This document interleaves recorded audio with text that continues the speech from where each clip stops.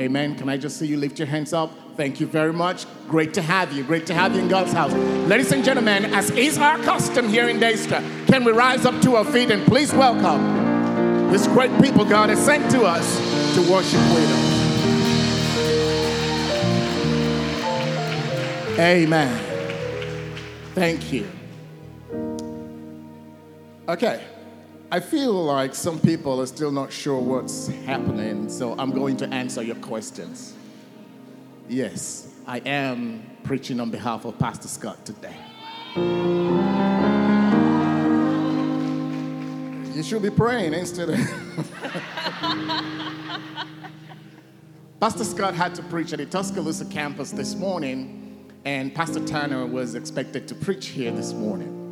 But Pastor Tanner is overcoming in his body, and it's something that's going around right now with most of us under the weather. So Pastor Tanner and everyone who's going through stuff in their body, we just receive and agree with you for healing, for recovery in the name of Jesus. Ladies and gentlemen, I want to really say that it's been 8 years since my wife and I have been coming to Daystar. And I really want to take this little time to appreciate God for bringing us here. Not only did He give us great pastors and leaders over us in the persons of Pastor Scott and Christy, He has also exposed us to great people, of which I do not take anyone for granted. God has used you all to truly bless us, to bring us from somewhere we had been to where God has brought us up to today. And I want to thank God for every one of you. You are all awesome. I am delighted to be continuing the sermon series today of the grace series, the power of the gospel. And I would like to begin by just reading the scripture that we have been reading on this series for a few weeks now. John chapter 1, if you would, verse 14 to 17. Thank you for appreciating God's word. But if you want to join them and you didn't do that, you can do that again. John chapter 1, verse 14 to 17. The Bible says that the word became flesh and dwelt among us. And we beheld his glory, the glory as of the only begotten of the Father, full of grace and truth. John bore witness of him and cried out, saying, "This is he of whom I said, he who comes after me is preferred before me, for he was before me. And of his fullness of all we received, and grace for grace. For the law was given through Moses, but grace and truth came through Jesus Christ." Can we just pray for a minute? We thank you now, God, because we come to you by way of your word. The Bible says your word will make even the simple to be wise. We ask that as we get into your word today, you would enlighten us and you would take us to new heights in glory. You would expose to us the things that will bring about our liberty as we walk in you from one level of glory to another in the name of Jesus. The Bible says when we know the truth makes us free. In other words, the truth begins to fashion in us the confidence and the understanding that we need to walk in the freedom with which Christ has set us free. I pray today, oh God, as the word comes forth, that people will be liberated in the name of Jesus. Cause the scales to fall out of the eyes of men and women in this place today. We come against everything that will act as a distraction against your word in the name of Jesus. And we receive liberty and give praise to your name this morning. For in Jesus' name we have prayed. And let someone say, amen. I don't know about you, but I've been privileged to sit under this sermon series for a while now, and I can't deny the fact that God has tremendously blessed me by way of revelations that he has brought my way through the Grace series. I'm glad to also know that I'm not alone, because we just watched a number of people on the video who have expressed the things that they have learned, and these learnings have brought about understanding. The understanding has brought illumination to them and made them stronger in their walk with God. And one of the revelations I just got from this, as Pastor Scott began to preach about it, was that grace is not just a biblical concept. Grace is not a subject. It's not a theological subject. It is not necessarily what we say at meal times. But grace is a person, the person of Jesus Christ. Jesus is the embodiment and personification of grace. For the Bible tells us, Titus chapter 2 verse 11, that the grace of God that brings salvation has appeared to all men. Didn't we also read in John chapter 1 verse 14? It says, and of his fullness of all we received, and grace for grace. Because Jesus is grace. He says, we beheld his glory, the glory as of the only begotten of the Father, full of grace and truth. Somebody say grace and truth. And I also realized this when Pastor Scott said it, it hit me real hard, that grace and truth has to work together. Because you can't preach grace without truth, and you can't preach truth without grace. Because when you preach grace without truth, you deceive people and you make the grace of God of no effect. When you preach truth without grace, you crush people and then you make the truth of God without effect. So when we preach grace, we must temper it with truth. And when we preach truth, we must temper it with the grace of God. I can't spend the time going back again to speak of the things Pastor Scott has told us of these, of which many of us here actually can testify to the fact that we have heard people preach what was supposed to be truth to us, but hurt us real bad in the process. And we have heard people who also try to make us feel good with a sermon of grace so that we forsook the truth of God about our situation and causing us to deceive ourselves. As I go forward in this series today, I want to bring one dimension to it today, and that's the power of grace in forgiveness. Somebody say forgiveness. Actually, today's sermon is subtitled, You Are Forgiven. Look at your neighbor and say, You are forgiven. And I can tell just from the way we say it is that we all expect sometimes that this should be common knowledge. Yeah, we should know we're all forgiven. That's why we're sitting here today. If it was not for the grace of God and for the forgiveness of Jesus from my sins, I won't be here.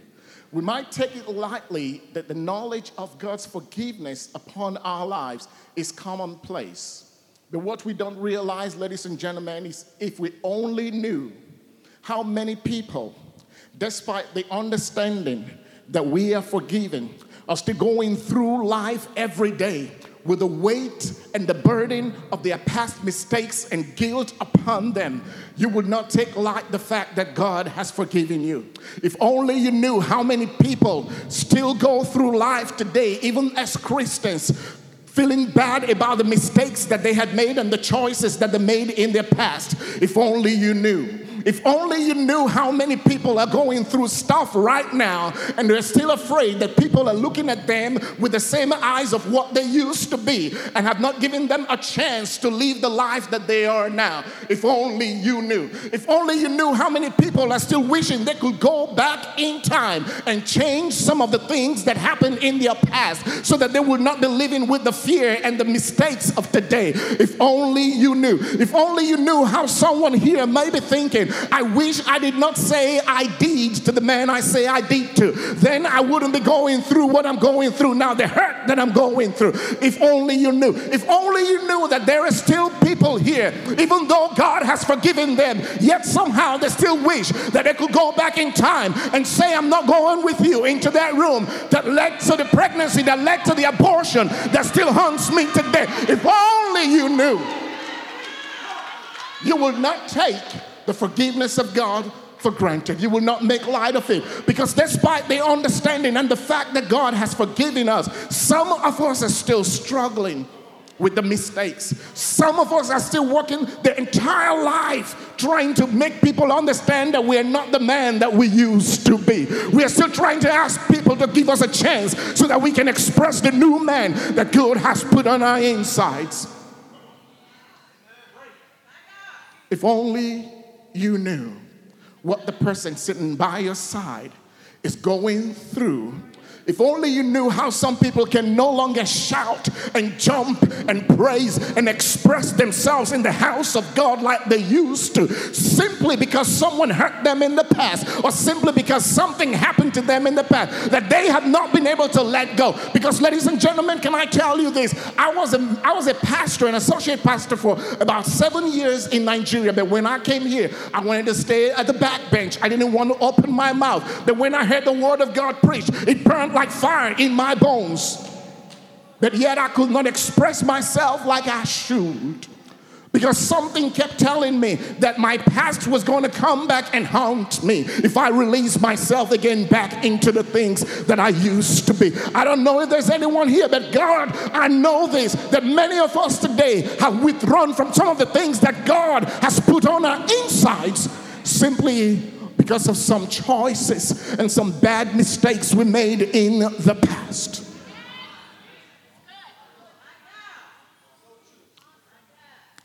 God wants us to understand the power of grace in your forgiveness today.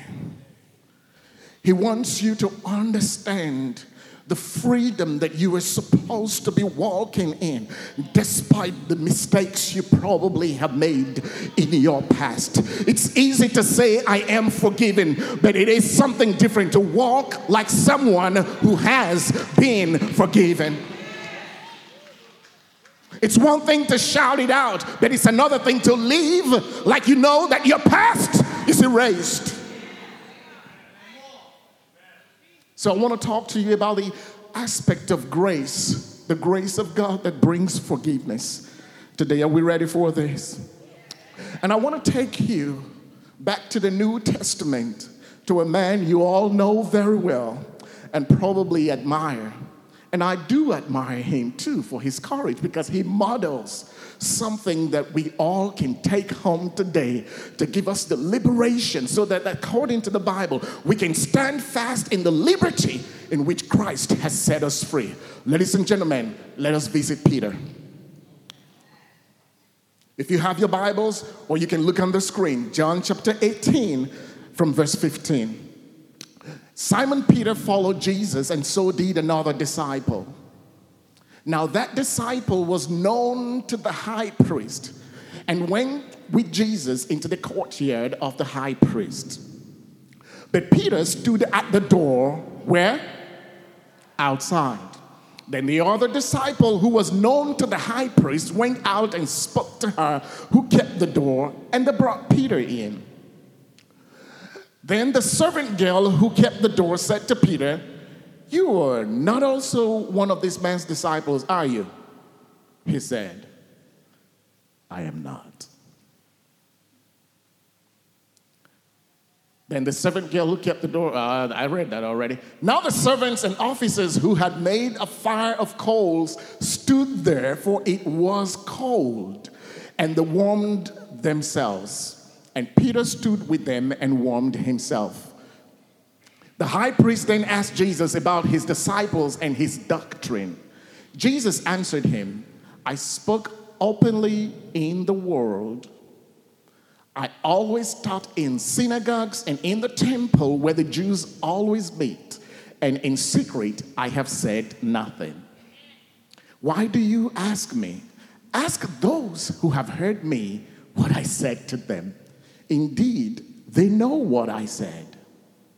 And when he had said these things, one of the officers who stood by him struck Jesus with the palm of his hand. In our present day language, we say he gave him a dirty slap and said, "Do you answer the high priest like that?" Jesus answered him, "If I have spoken evil, bear witness of the evil. But if well, why do you strike me?" Then Annas set him bound to Caiaphas, the high priest.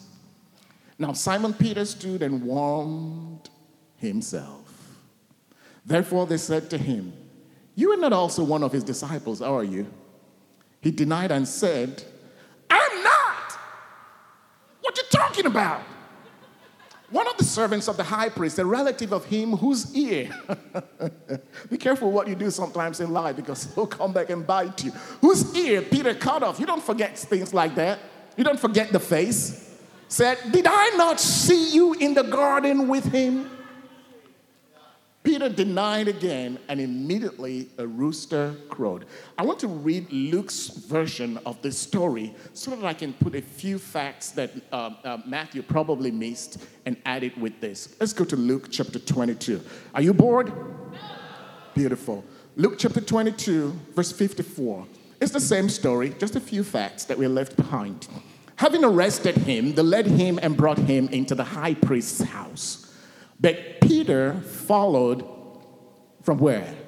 At a distance. Now, when they had kindled a fire in the midst of the courtyard and sat down together, Peter sat among them. And a certain servant girl, seeing him as he sat by the fire, looked intently at him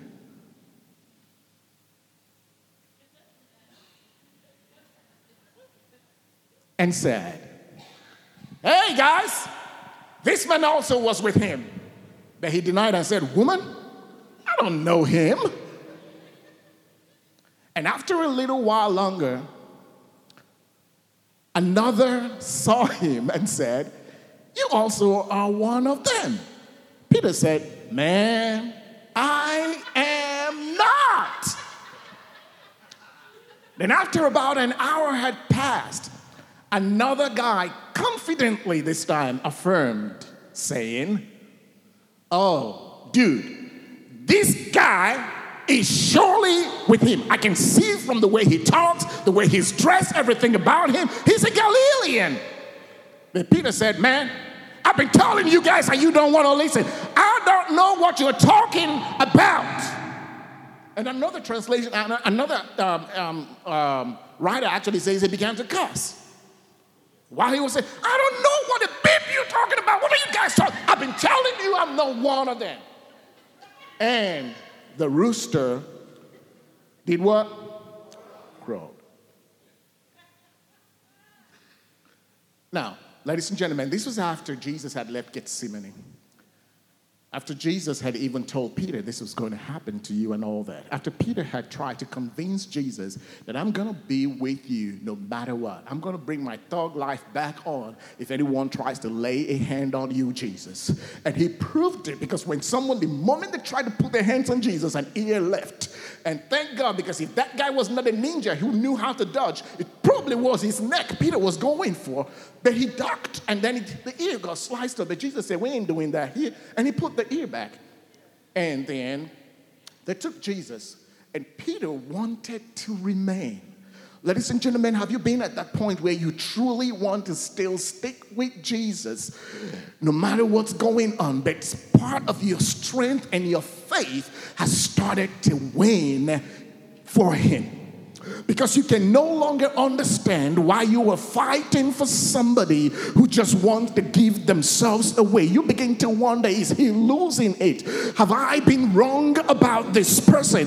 What is he talking about? Why is he going so easily? If he could just put back that ear, there are several other things he could do to stop this, because he just did not have an understanding or a revelation of what Jesus was about to do right there and then. But the Bible says a part of him wanted to stick with Jesus, so he began to follow from a distance. Talks to me about several of us today who want to follow Jesus, but at a comfortable pace, so that we don't want to get too close to him. We don't want to do exactly all the things that they do here in Daystar, that we want to remain in Daystar. I don't want to shout like all you all shout. I'm not crazy like you, but I'm a member of Daystar.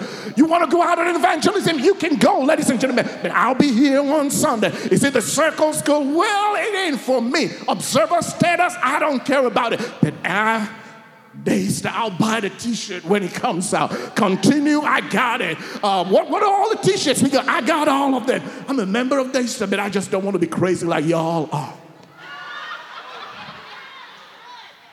You see, all that crazy things you guys do, not me. All the connect group things, I'll pass. But I'll be here. Check that middle row every Sunday. I'm there. I'm there. I would listen. I'm there.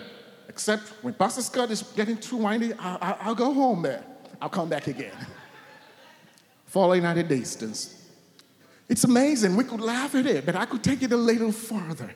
How we would prefer a boat that is sinking, tossed by the waves, to coming close to Jesus on the water. We would prefer the comfort of the boat that is floating, that looks like the boat is about to turn over, and not go to the Jesus who's asking you to come to him on the water. It's amazing how many of us want to expect great things from God, but we don't want to attempt great things from him. We like the scriptures about God blessing our socks off, but we don't like the scriptures about sacrificing for the blessing. We like the scriptures about God bringing healing to us, but we don't want to come to prayer meeting where we want to ask for God to bring the healing to us. We like the scriptures that God will take us from one level of glory to another, but we don't want to give him, we don't want to follow him close enough because we just want to be comfortable following at a distance. We're nothing but Peter at this time. Because you know how judgmental we can get sometimes, how critical we can get. How can Peter do that? How can you follow a guy for 33 and a half years and then you go say in his face that you don't know him? But how many of us are giving our heart to him? I shared this story sometime back at the Tuscaloosa campus when I had the opportunity of preaching there. There's a story told about a king who everyone loved in a little town. They loved him to death. Everybody wanted to die for him. They proclaimed their love for him. They wore his emblem on everything they had, in their saucepans, in their teacups, in everything. They had the king. They greeted each other with the name of the king at all times. But on the day they heard this, that your king is dying.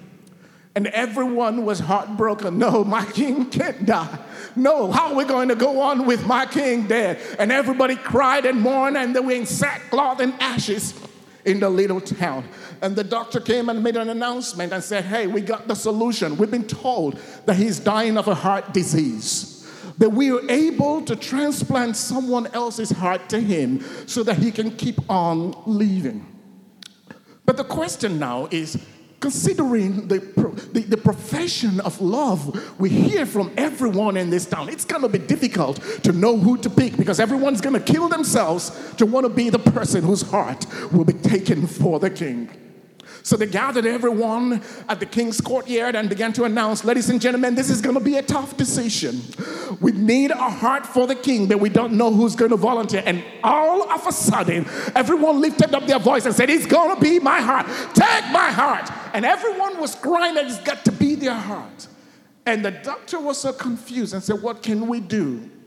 Because everyone here wants that honor. So they took a feather, and from the balcony, they were going to let the feather down and said, upon whose head this feather falls is going to be the one with the honor to give the king his heart. And to let the feather down. Ladies and gentlemen, it took hours upon hours, and the feather never landed on the head because the robber had finally met the road. Because each time the feather was going to land, someone like, take my heart. And it goes to the next person, take my heart.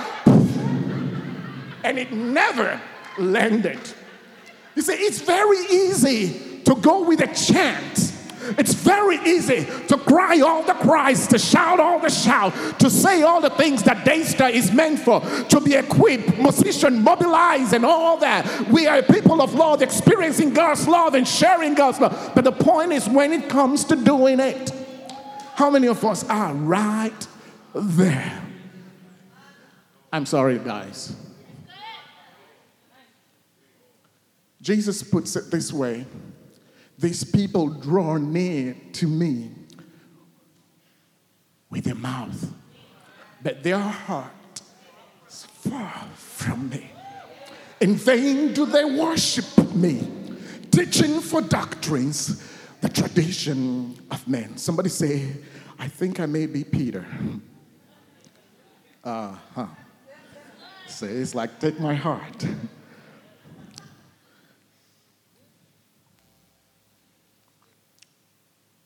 And we lose our inner fire when we begin to back out and stay at a distance, because Jesus truly is the fire that warms us. So when Peter started to gain his distance from the Lord, he started to lose his spiritual heat.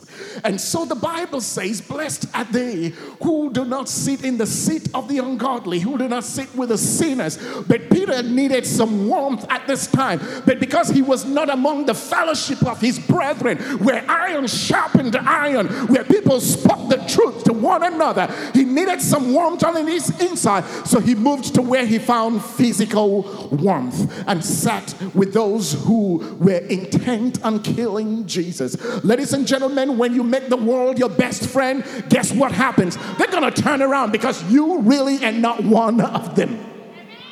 That's what many of us as Christians don't really understand. When it comes down to it, they will kick you out as soon as they can. They'll look at you and say, you really don't fit, bro.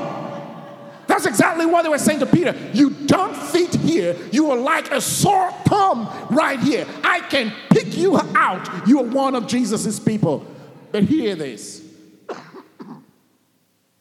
When Jesus was being questioned and Peter could hear everything, this is a heartbreaking revelation. And Peter could hear everything that Jesus was saying. They asked Jesus about what he taught and what he did. And Jesus said, I don't need to tell you anything.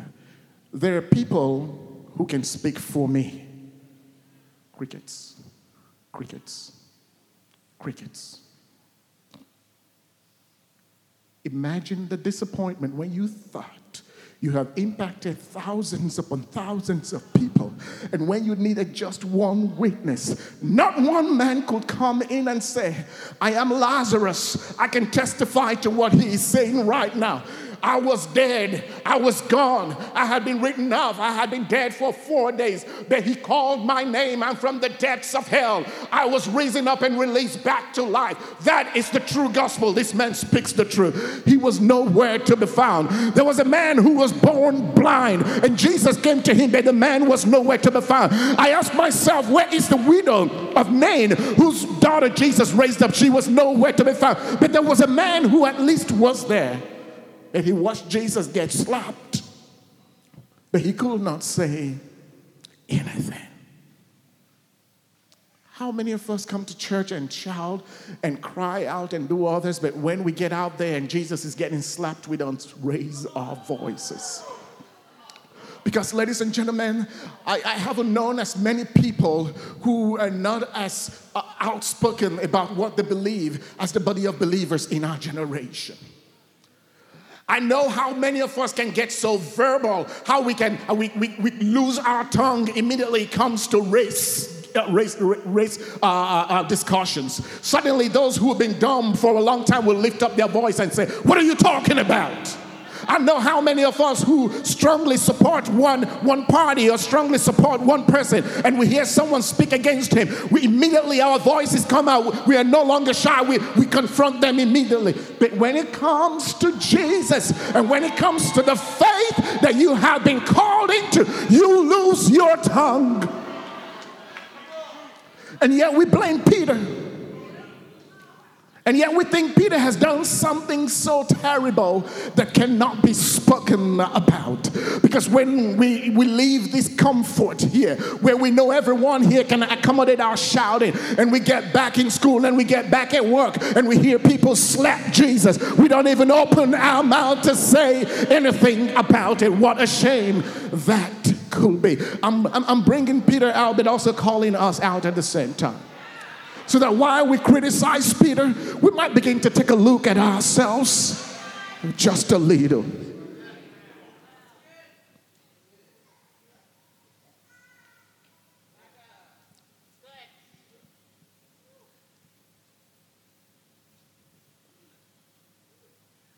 But there is something I'm going to show you about the life of Peter that changes the entire story. But first, let me talk to you about why we all are here today, why we are struggling with the nature of sin. Because back in the garden, a long time ago, Adam was deceived by the serpent. Adam and Eve disobeyed. But what did they do? They ran and hid themselves and covered themselves with fig leaves. And now here's the bane of it all. It's not about what we do or how many times we deny him or how many times we are unable to speak for him. It is what we do after that. Because many of us, we don't understand what the grace of God is about. So we behave like Adam. We hide ourselves. Some people come to Pastor Shai, I want to take some time off choir. I want to hide myself. We duck out of church because we got ourselves caught up in mess.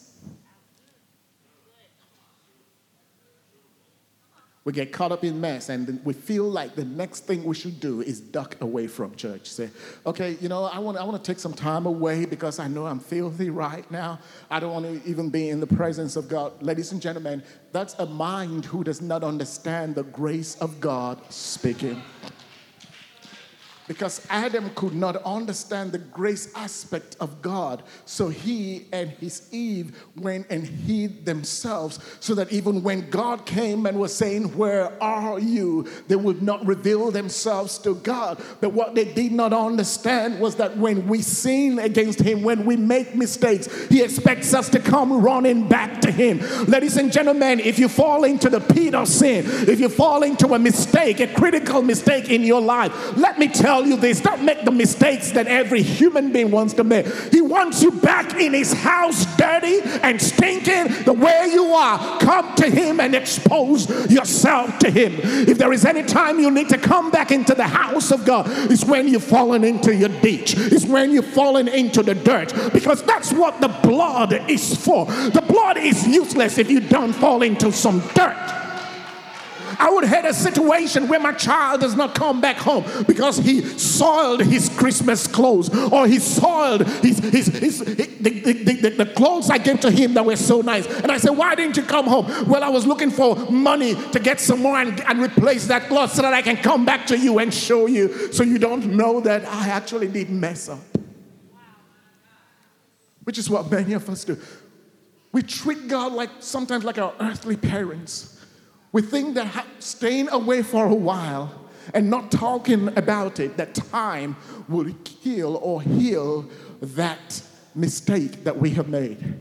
And then we come back after a week or two and we get back and start jumping and start praising. We did not address the situation. You did not address the situation because you thought time was going to wipe it away. Ladies and gentlemen, last time I checked, it wasn't time that wipes things away, because the devil has a very good memory. He would always remind you of what you did yesterday, even when God has forgiven you about it. So who are you to deceive yourself that after a while it will go away? It does not go away, except you expose yourself to him and say, God, I know you know what I did. So who am I hiding it from? The psalmist says, if I go to the depths of hell, you are there. I come to you to expose myself to you. But many of us are too concerned about what the others are going to say. I don't care what you are saying. I'm coming to him. I'm falling by the altar. I'm crying out to him. I'm shouting out to him, because he only is important. I don't care that everyone knew what I did yesterday. I don't care that the whole world saw it on Facebook, that post I made, that picture I put. I am sorry about it, God. I may not be able to change the mind of anyone else, but your mind about me. I don't have to prove to my dad that I'm better now. I don't have to prove to my family that I'm a better person, I'm a changed person. But if God has changed me, there's a light that will shine upon me and proclaim me to the others. Listen to me, ladies and gentlemen.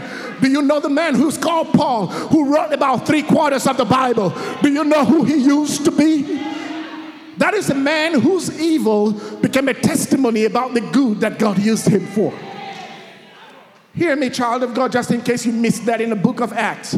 After God struck him down and he got blind and he went into the street that is called Straight, the Bible says God spoke to a man called Ananias and said, I want to ask you to go to a place called Straight and go pray for a man whose name is Saul, because right now he is praying.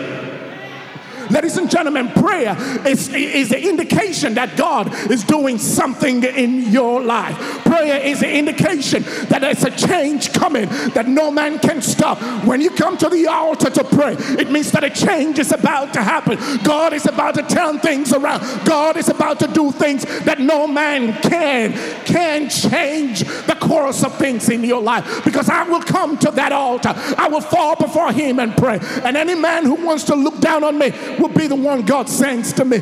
Because Ananias raised up his voice and said, God, do you know who you're sending me to? You're sending me to the man called Saul. I know that man. We all know him in the faith. He has been the source of pain and hurt to this Christendom. But you know what God said to him? He said, go your way. For I have showed that man, not you. I have shown that man what great things I am going to do in his life. And it's none of your business.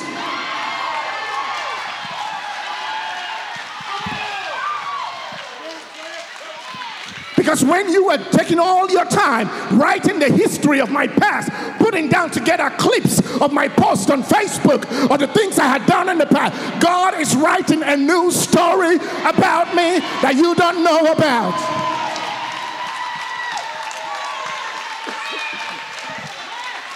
He is writing a new book about me, and that is what will be published. Because the Bible says, speak the word, it will not come to pass. Because God is for me.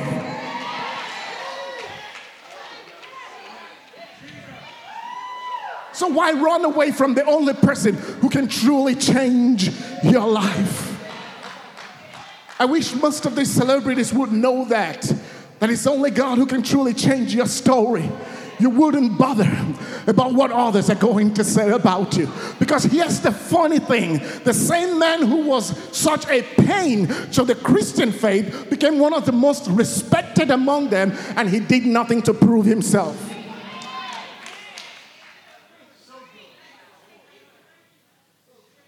Someone getting something out of this? I know you can point to my past mistakes. It's sitting right by me in the way of a little boy that's there. And you want to tell others the story about it. But God says, that's none of your business. I've written a new book about that little kid right there. I've written something else. What did the scripture say? He says he has transformed us, translated us out of the kingdom of darkness and translated us into the kingdom of his dear son. In other words, if you go to my past Facebook history, you will be looking for a different person. Because I don't belong to that kingdom anymore.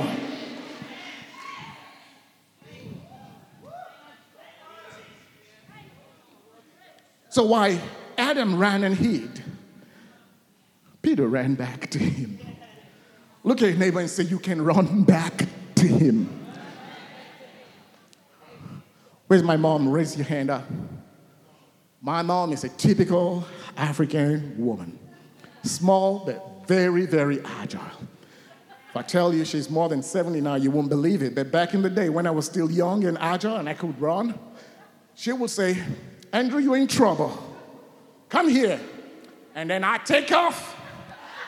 And she looks at me and says, you will be back. And then I go to my uncle's and stay there for about 3 days and come back home and I say, hey, mommy, how's it going? And all that stuff. And she said, oh, fine, you want to eat? There's food and all that. And then late in the midnight hour, when I thought everything was done and over with, she wakes me up and says, son, we need to talk. And she starts these historical lessons that I feel like, just kill me, please. I want to lie down and let's do it. And that's my God. When she's done with me, I'm a better child. And you can tell by looking at me right now. I learned after that it don't pay to run away no matter how long you stay out. Because no matter how long I stay, I will still come back home. Ladies and gentlemen, what you doing hiding? What are you doing saying, I don't want to lift up my voice anymore because everybody has seen the mess Woo, what mess I had been.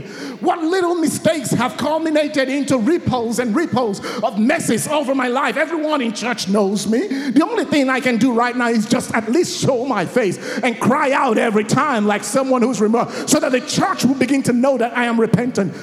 They don't need to know. Look up to him and remember what his grace is all about. This is what grace means. Grace says, I have a plan to bring you back to where you used to be. I have a plan to restore you. Even when Adam ran away, he declared a long-term plan for his redemption. He said to the serpent, he said, the seed of this woman is going to bruise your head, and all you can do is bruise his heel. It was a long-term plan, but it was a plan built upon grace to forgive. Ladies and gentlemen, instead of running away, let's do what Hebrews 4:16 says. It says, therefore, let us boldly, look at your neighbor and say boldly.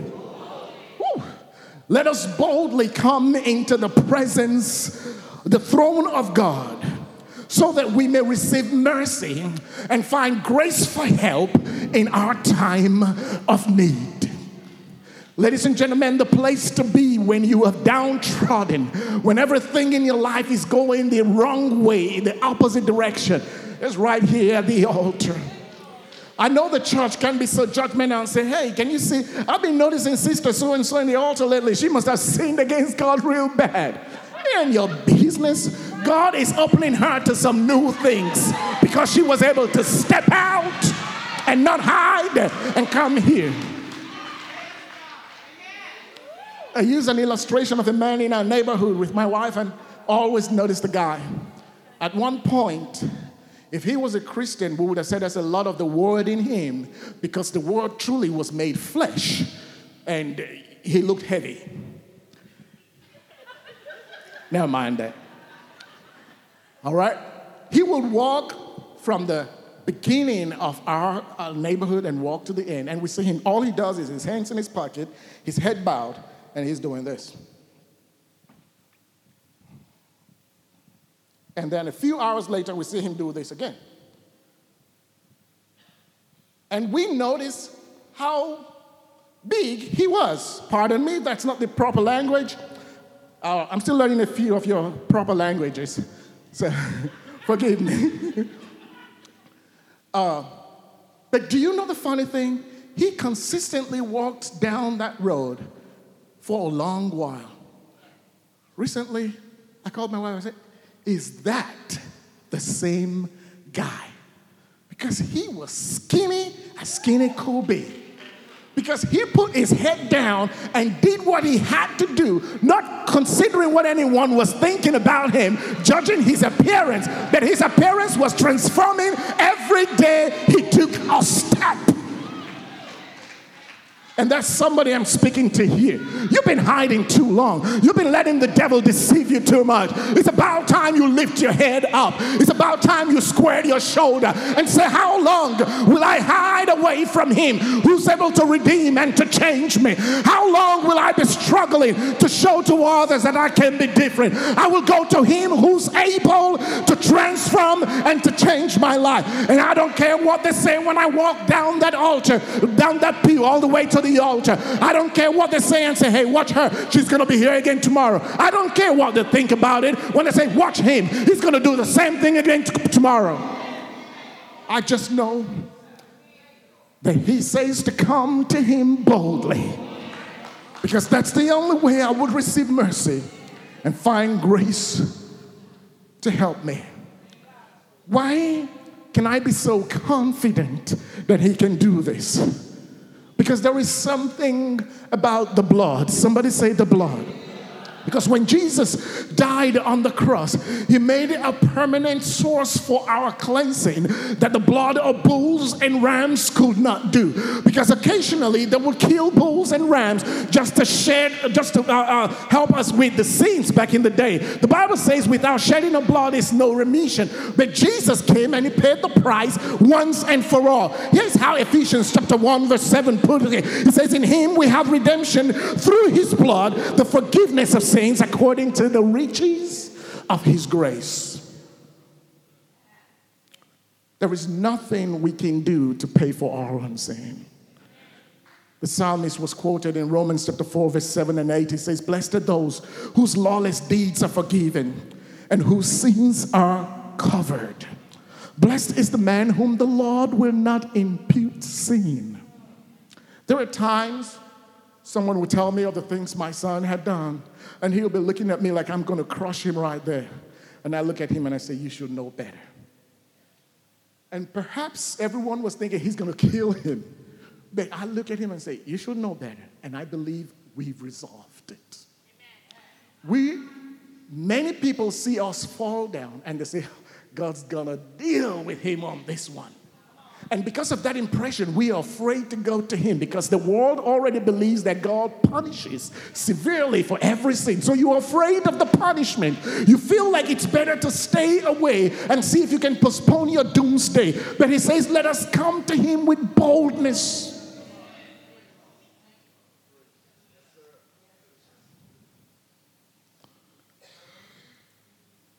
Here's a question I want answered. God has provided forgiveness for every sin. Does that make everyone automatically forgiven? You have to receive God's forgiveness to be forgiven.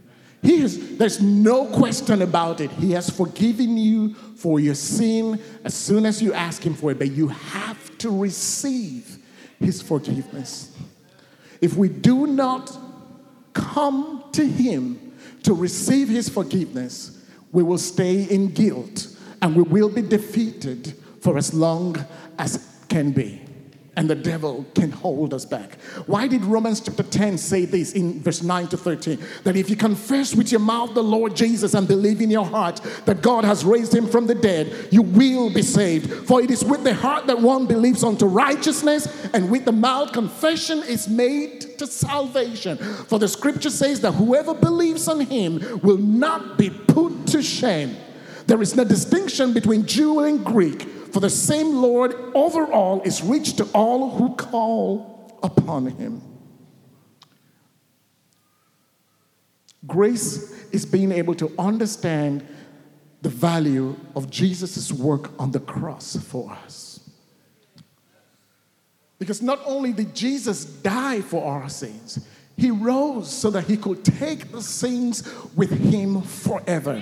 So the ones you are keeping on you right now, ladies and gentlemen, potentially have been taken. He had made plans for every sin that you fall into to be washed off you once you come to him, because his blood is enough. Someone shout grace. The Bible tells us that if Christ is not risen, your faith is futile. You are still in your sins, but now Christ is risen from the dead and has become the first fruits of those who have fallen asleep. For since by man came death, by man also came the resurrection of the dead. For as in Adam all die, even so shall all be made alive. There are a number of scriptures I could begin to read to you here today. But what mostly attracts my attention, ladies and gentlemen, is that Peter, who we were talking about earlier, who we had judged for denying Jesus, remember?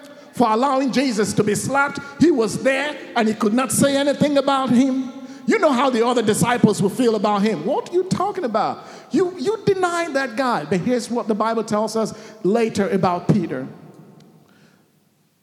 The Bible tells us at one point that Peter said, "I'm going to fish." And while he was in the sea, they saw Jesus by the shore. And as soon as John recognized and said, "It is the Lord," guess what Peter did? He jumped out of the boat straight to Jesus. That's what we should all be. The same man who denied him became the man who first spoke the gospel that saved 3,000 plus people. Because that same man, when people began to criticize the same Jesus while they were up in the upper room, he said, "I'm not making that mistake again.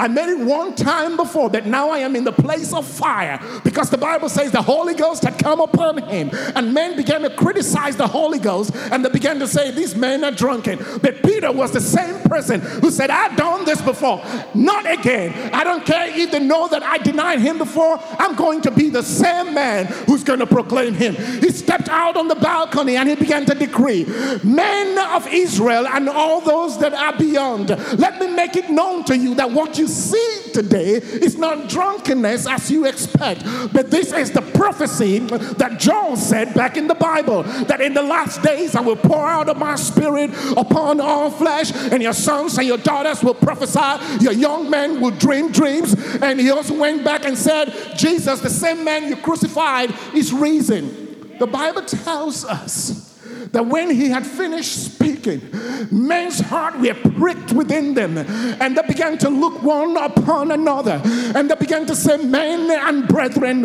what shall we do? Peter did not hesitate to give them the solution. He says, believe on the Lord Jesus and you will be saved, and times of refreshing will come. And I'm told that the man who denied Jesus in the midst of just a handful of people, he brought about 3,000 plus people to God in one single day. What am I bringing out here, ladies and gentlemen? I've made my mistakes, very many of them. I've done things that I regret, but the devil ain't holding me back to those things, because the same me, I'm going to be the same man who will decree and to declare his name. The Bible says, I will declare the decree. Who among you here want to go out of what you had been to start to follow him again? Who's here today who says, I want to drop this knapsack of my past and the things that have held me down, of the blame and the guilt? Who's here says, I want to open my mouth again? I know I have said the wrong words in the past, but I have made up my mind today to start again, to call upon his name. Who's here wanting to say, I don't care what people said about me anymore. I'm the man who denied Jesus some time ago, but I want to be the man who's at the forefront now. Who's here this morning? Who's here this morning who want to say, I don't want to stay with the warmth of the world anymore by the fire. I want to come back to my brethren, where iron is sharpening iron, where the heat of my brother is bringing the heat of the Holy Ghost upon me. Who's here who says, we are the generation of them that seek him, that seek thy face? Jesus, I feel in my spirit that there is a redemption. There is a breakthrough coming for somebody here. I don't know who I'm talking about, but somebody's tongue is about to be broken loose again. People are beginning to realize and say, hey, I knew that guy. If only you knew who he used to be in his former church. God is trying to bring somebody back to that position. I don't know who I'm talking about. I don't know who I'm talking about, but there's someone here who can sing very well, but because you were hurt in the past and you don't understand God's forgiveness, you are thinking about man's forgiveness. You have not stepped up anymore to do the things that God wants you to do. But God is about to break the chains. He's about to bring you back. I don't know who I'm talking about, but I have a conviction in my spirit that somebody is about to step back into what God put them before. They're about to set the ball rolling again. And as soon as you do that, God is about to show some great things in your way. Who am I speaking about today? That you stand up to your feet and begin to decree the decree. The prophet said, I have long held my peace, but now I will cry out like a travailing woman. I don't care who's listening. I don't care who thinks I'm crazy, but I'll begin to shout my shout again. I want to start dancing my dance again. I want to start crying out again, because grace, it will not be taken for granted in my life anymore. All the devil has done so far is make me misunderstand the grace of God, but the grace of God has brought forgiveness to me, and I have taken the forgiveness today, so I am walking in that forgiveness. I'm no more the man I used to be, and I don't have to prove it to you. Look at your neighbor and say, I have moved. Well, thank you, Jesus. Lift up your hands to the heavens right now. Jesus, we thank you.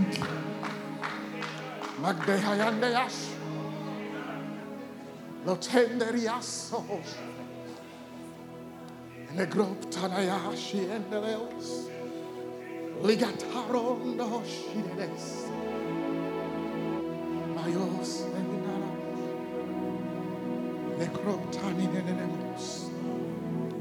Meow Kradayesh. Sinedeos. Agadeos. Sinedesh. Jesus. Jesus. Jesus.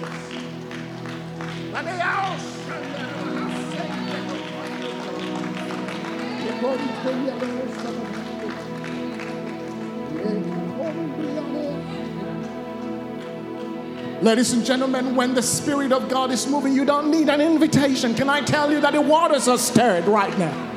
I'm not going to give you some specific instruction to come up for anything. This is what I'm talking about, ladies and gentlemen. It's about you just stepping into the waters right now. I don't know what your situation is about. I'm not going to call out situation, but I believe some people just want to be bold right now and step out into the waters.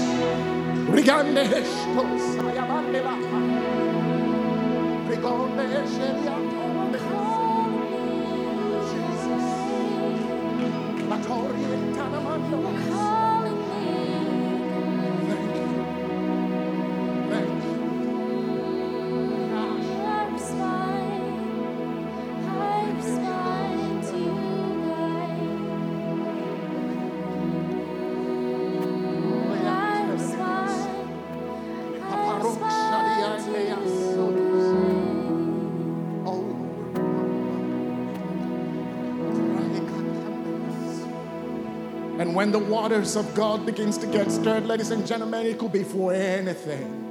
It may be healing you are looking for. It might be restoration of some sort. Whatever it is, if you can just take that faith and say, this is what I'm coming here for. His grace is more than abundant. His grace is more than abundant.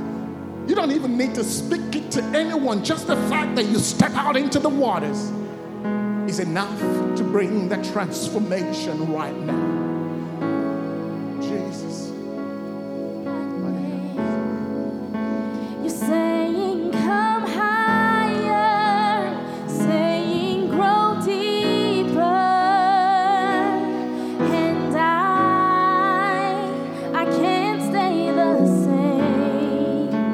Oh, I will come higher, I will grow deeper, and you are calling my name. You're saying come higher, saying grow deeper, and I can't stay the same. Oh, I will come higher. Come on, people of God, lift up your voices wherever you are. You can begin to intercede on behalf of those who are standing out here right now. Come on, that's something you can do at least from where you are. As a fire of God is going through this place, sweeping through this place right now. And I decree and declare that whatever it is you came out for, it's going to be permanent. There's something new starting in your life today. And the devil can't stop it no more.